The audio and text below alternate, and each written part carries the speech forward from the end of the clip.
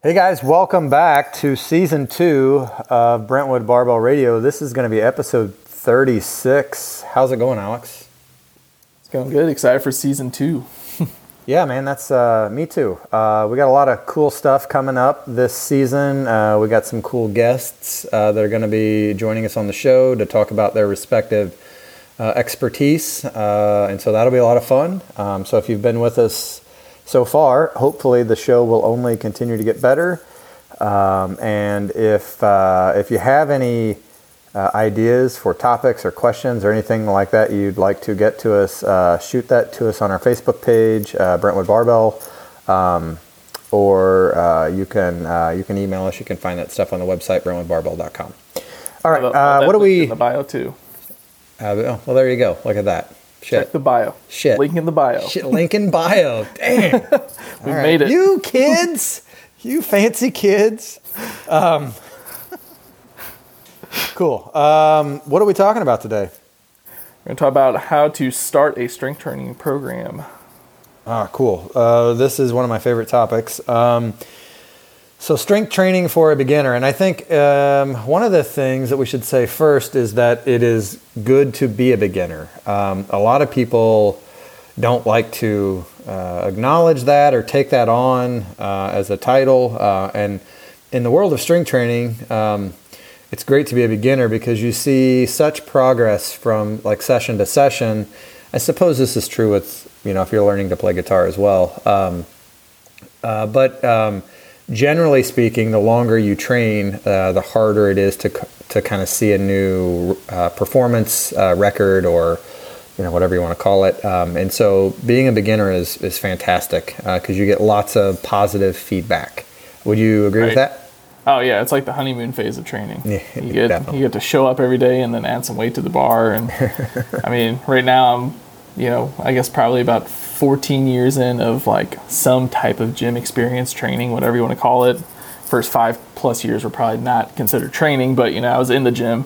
Yeah, same. But I remember there was a year recently where I put 4 pounds on my squat and I was thrilled. Yeah, I get it. I've definitely had long seasons. Yeah, but it's all part of it.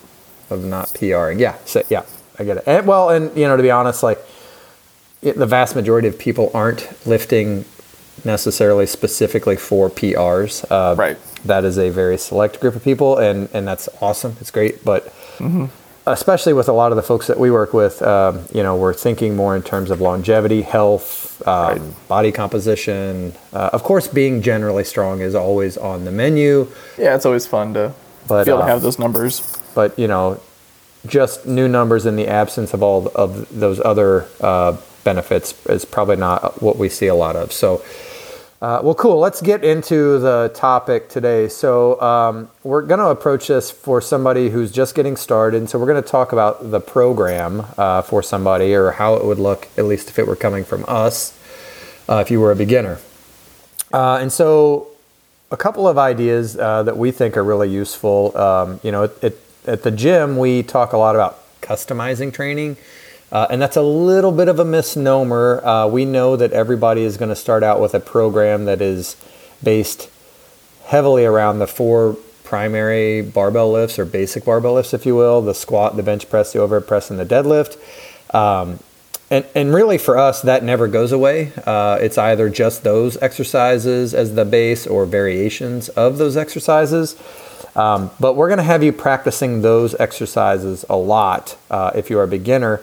A program is probably going to look something like squat, bench, deadlift, upper back on one day, and maybe squat, press, deadlift, arms on another day, or upper back again, something to that effect. Occasionally we'll put something else in there like some sled work, or maybe even some trunk work if we feel like that's appropriate, but it's not going to be a lot of stuff is really the point.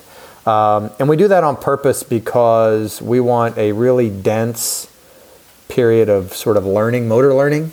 So you're learning how to perform those exercises. I guess well would be the word, not perfect, but well. And each time you train, you get a little better and the weight on the bar goes up a little bit. And that very simple design works for weeks to months, depending on the person. So that's generally what a base program would look like. If I had to just make it up, it would be Monday is squat, bench, deadlift, lat pull downs. Wednesday is squat, press, deadlift, barbell curls.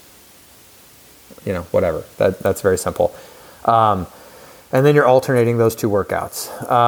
There are a couple of concepts I think that are useful to talk about for the quote beginner program. We look at programming with like a base, which would be kind of like those barbell exercises. And then the quote customization can come from like what we call plugins or add-ons. And so a person might have some specific rehab needs, or maybe they want to get in better shape, some conditioning needs, or maybe we're more interested in hypertrophy. Whatever it is, we might tack some extras or some add-ons to that base program. And that's perfectly fine. But that is oftentimes where the quote customization will come in addition to us, maybe tweaking the barbell lifts to suit your orthopedic status, right? So somebody's deadlift might in fact be a rack pull. That'd be another way that we would customize it. But everyone sort of starts with this basic shell, and then we start layering in particular plugins as the person trains with us. The other concept I think is really useful. First of all, I guess before I move on, does that sound right to you, Alex, or is there anything I left out of there? No, 100%. Whenever somebody starts here, I really like that 90 days of just kind of getting yourself familiar with those main lifts, so that after that 90 days, we kind of have the freedom to kind of look into some variations. You've got the skill set, you got the strength, you kind of know your limits. And really, even after 90 days, you're still going to have plenty of room to push that. It's not like after 90 days, you're all of a sudden in this intermediate phase or whatever. Right. You still got some room. But those barbell lifts are going to give you the most bang for your buck and time efficiency and everything. So that's why we pick them. Yeah. They're easy to load, easy to calculate, data's there. So that's why we pick those exercises. Yep, I think that's spot on.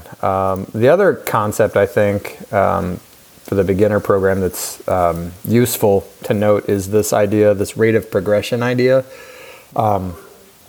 There's been some interesting models kind of put forth by various organizations about the more beginner you are, the faster you can make progress, and the longer you've trained, the slower progress becomes. And conceptually, that's right. Whether it moves specifically from session to session to week to month is a little, more nuanced, I think. But conceptually, we know that's right. And so what we want to do at the gym is have people set some sort of record or PR as often as possible. And the reason that we do that is because it's fun. It's right. It's positive feedback. So if you're coming in and training and you can hit a new set of 5 or whatever reps we're doing every other workout or every third workout or every workout, then we want you to do that as often as possible. And it really reinforces the idea of training and enjoying training and seeing a return on your time and energy investment, and obviously money too. So that's something that we talk a lot about at the gym, and we use that concept. We call it bright spots, but we use this through, kind of throughout, whether it's training, whether it's maybe a conditioning PR, or it's a nutrition habit that you've got a 30-day streak doing, whatever the case. Maybe it's just showing up 3 times a week for 3 weeks. Yeah. Whatever it is, we want to acknowledge that, celebrate it, and then move on and collect the next one as soon as we can. So I think those are some big ideas. I think we already sort of inadvertently got into exercise selection, but essentially all of our programming is divided up, or could be divided up, into what you would call a base, and then plugins or accessories. And the base for us is almost always barbell exercises. An exception to that might be if somebody is unable to squat due to maybe a shoulder limitation. Maybe their squat is in fact a leg press. But generally the base is going to be made up of heavy pushing and pulling exercises. And then our plugins are going to look at stuff that's more isolation in nature, or more maybe some high intensity conditioning, short type stuff like that, short interval type stuff. So and that's just a broad sort of approach to programming, and it gives us a lot of opportunity to meet the client where they are. It also gives us a lot of opportunity to update or evolve the program as they become better and are doing more stuff. So I think that's kind of a fun way to look at training. Is what do you think? From being the programmer, the primary programmer in the gym. What are some things that you're thinking about when it comes to like this person's quote barbell or base program versus like their accessory program? Yeah. Well, so the barbell stuff, like we kind of talked about earlier, the exercise selection, the first thing that I'm going to look at, and it's not like, some secret type of deal where, we're like this exercise variation is going to skyrocket your bench or something like that. It's mostly, I look at orthopedic first, do they have a shoulder thing, say with the bench or whatever, and then we go from there. The goal is that we can kind of be the closest to that exercise as possible so that we can still train those tissues that are affected. You can also go back and look at some of our injury podcasts on that.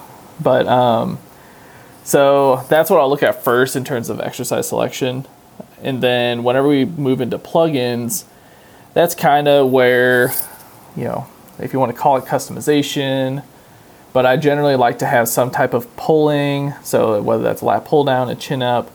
I really like the idea of a lot of our people here trying to get to that first chin up. A lot of times whenever people come in, they can't do a chin up. Yeah. Totally normal. But I really like the idea of trying to get them to work towards that, some type of pulling exercise to work on that upper back strength. And yeah, we want to normalize chinning. Yes. Chinning. We should get shirts chinning made. And pushing. It just says normalize chinning. Right. Yeah, no, it's a great exercise, minimal equipment. It's funny, like whenever I'll start having somebody work on it and they're like, this really makes me worried that, if I were to fall off a cliff and I need to pull myself up, I couldn't do it. Like, hey, that's all the more reason to start doing it, start working on it. I mean, it's what I love about it is it's one of those things that just simultaneously gives you an assessment of strength and composition. Yeah, like 100%. You know what I mean? It tells you so much in a single sort of like exercise, and you're like, okay, we're generally where we need to be, or we've got some work to do, and then you figure out from there what the work is, but. There's just a lot of information. It's such an easy step down or walk down. Like I just had the kids recently, our new youth session. I had the kids. I had a list of from easiest to hardest variation of the chin up. And all right, I want you to work at the bottom of this list and work your way up. And we're going to see what you can do for 5 reps based off this list. And wherever you can do for 5 reps, that's our stopping point. Nice. I like it. So then they all have their own starting point with this chin up progression, and then they're going to work themselves up to a bodyweight chin up. That's awesome. So I honestly do kind of the same thing with the adults. The kids and adults can be pretty similar. Why wouldn't you? That's a great way to go about it. Okay.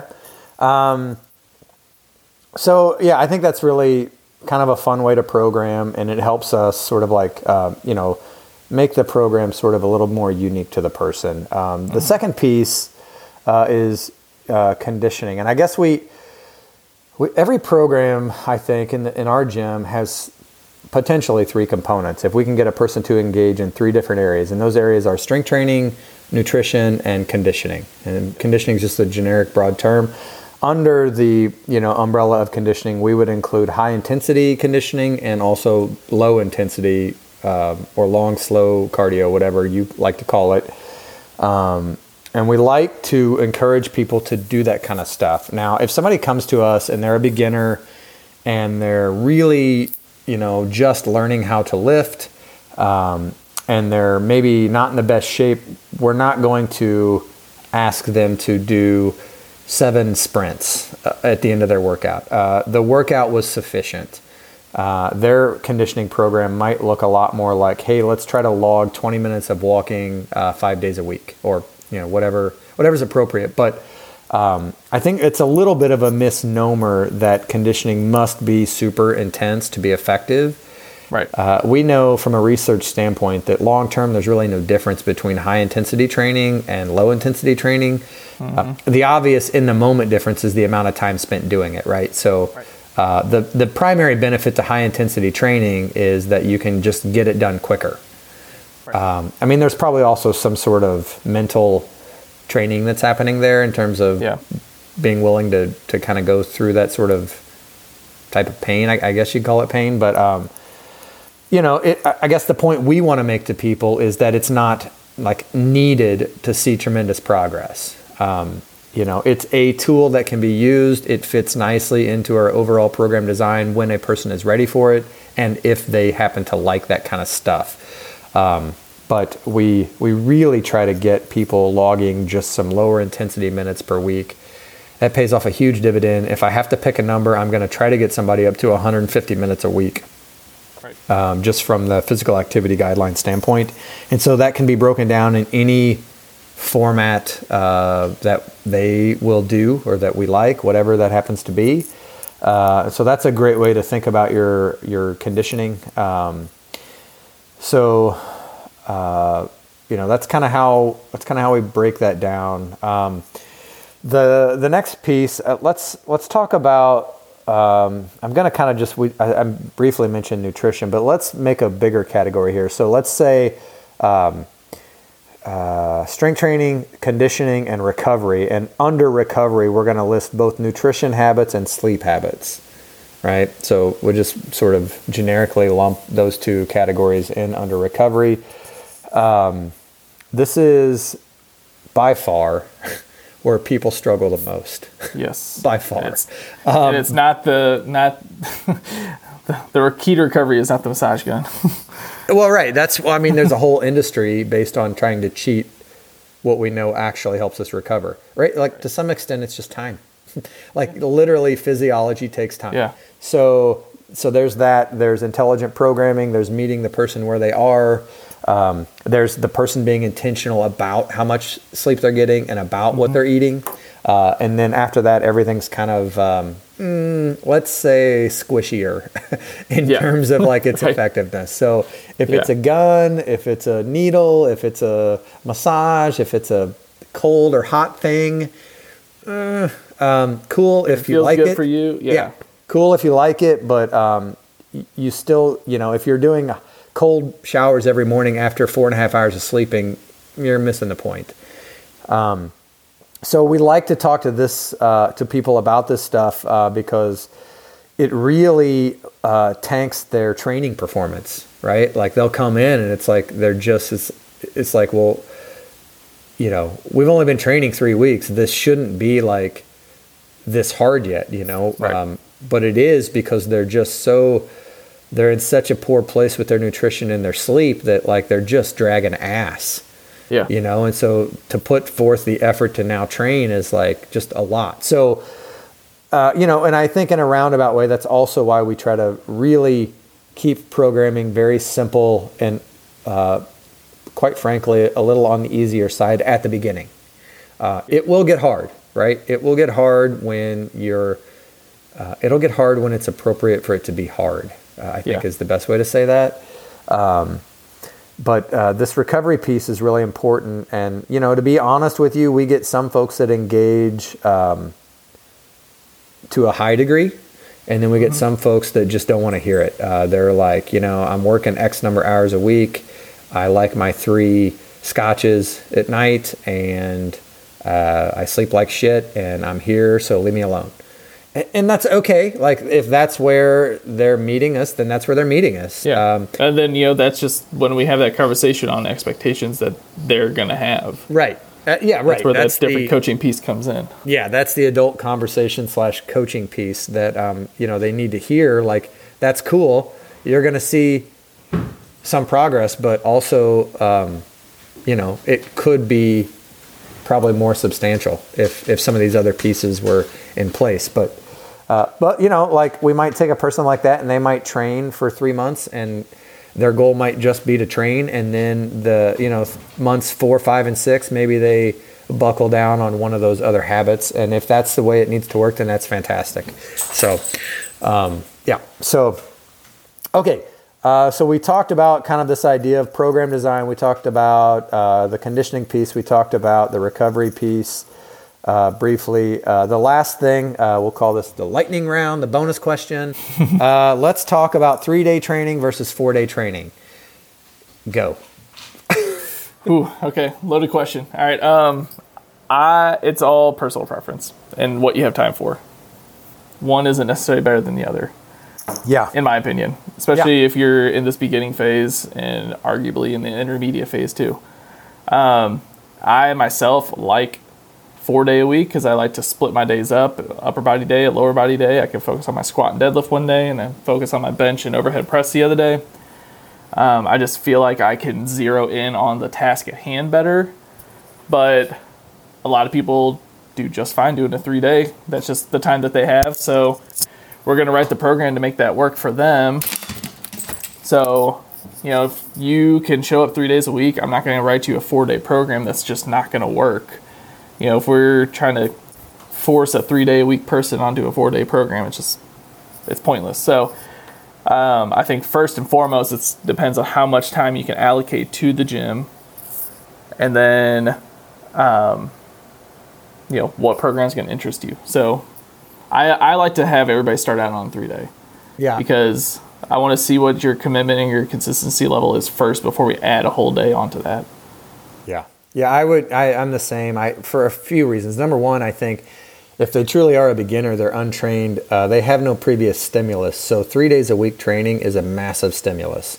Yeah. If they show up consistently and apply themselves. So that's the first piece. The second piece is I would much rather celebrate them making 34 out of 36 sessions in 12 weeks than have to sort of be down on them for making 34 out of 48 sessions in 12 weeks. And so I think from a positivity standpoint, I think that tends to work better for most beginners. And then the other piece is, if they're willing to engage with some of the nutrition and the aerobic stuff, I would rather them engage with that a few days a week rather than just more curls, I'd rather them come in and get a great lifting stimulus 3 times a week. I'd rather them walk 30 minutes a day. I'd rather them take Sunday and go buy some decent groceries, think about their week, and then, put those meals together. Like that is, that's like the gold standard. Like it circles back to recovery. Like make your 4th day of training a recovery focused day. I put that in air quotes by just planning out your meals for the week, planning out, I'm going to set alarms every night this week where I'm going to put my phone down. I'm going to start my sleep routine or whatever you want to do. If that's what's going to pull you away from the TV and to bed, then I'd rather you do that for your 4th day than, come in here another day and you slept 4 hours. Yeah. Yep. And you're I agree. I think again, so there's like a lot of people that like love to train. And then there's a whole other group of folks who just like training as a means to an end. And I think that's part of the conversation too. If like training is their thing, okay, I'm going to maybe be more likely to discuss a 4-day. But if it's somebody who's coming in and my goals are to improve my cholesterol, improve my blood pressure, look a little better at the pool, get my back pain to a manageable level, that's not somebody whose training is their thing. Right? They're using training to accomplish those things, which is totally fine and great. So I don't need to ask them for a 4th day of training to accomplish any of those goals. Right. So I think that's a big piece of that conversation too, is like, where is training in your list of priorities? If it isn't in the top 3, then you probably don't even need to consider a 4th day. No. So anyways, that's another piece of it. Okay. Well, cool. I think this has been a good sort of initial conversation about this. Happy to get season 2 kicked off. Anything else? We'll try to work on that intro music. Yeah, man, we got to get that going. Yeah. All right, guys. Thanks for joining us. This has been episode 36, season 2. We're off and running. We'll catch you soon. Later. See you.